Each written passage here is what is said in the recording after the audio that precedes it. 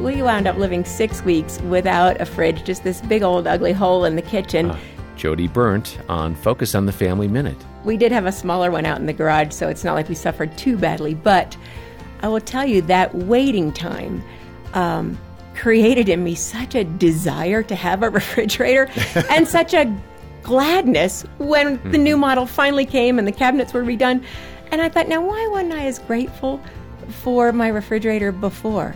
And it was in that waiting and in that lack that I really developed my longing, so that once the new fridge was in there, I mean, one morning I practically wept in my coffee. I just looked over at the big silver thing and I thought, thank you, God. I have a refrigerator. So sometimes I think waiting increases our gratitude. It might be that you don't realize how very blessed you are. Look around and find some everyday object that you can be grateful for. More from Jody at FamilyMinute.org.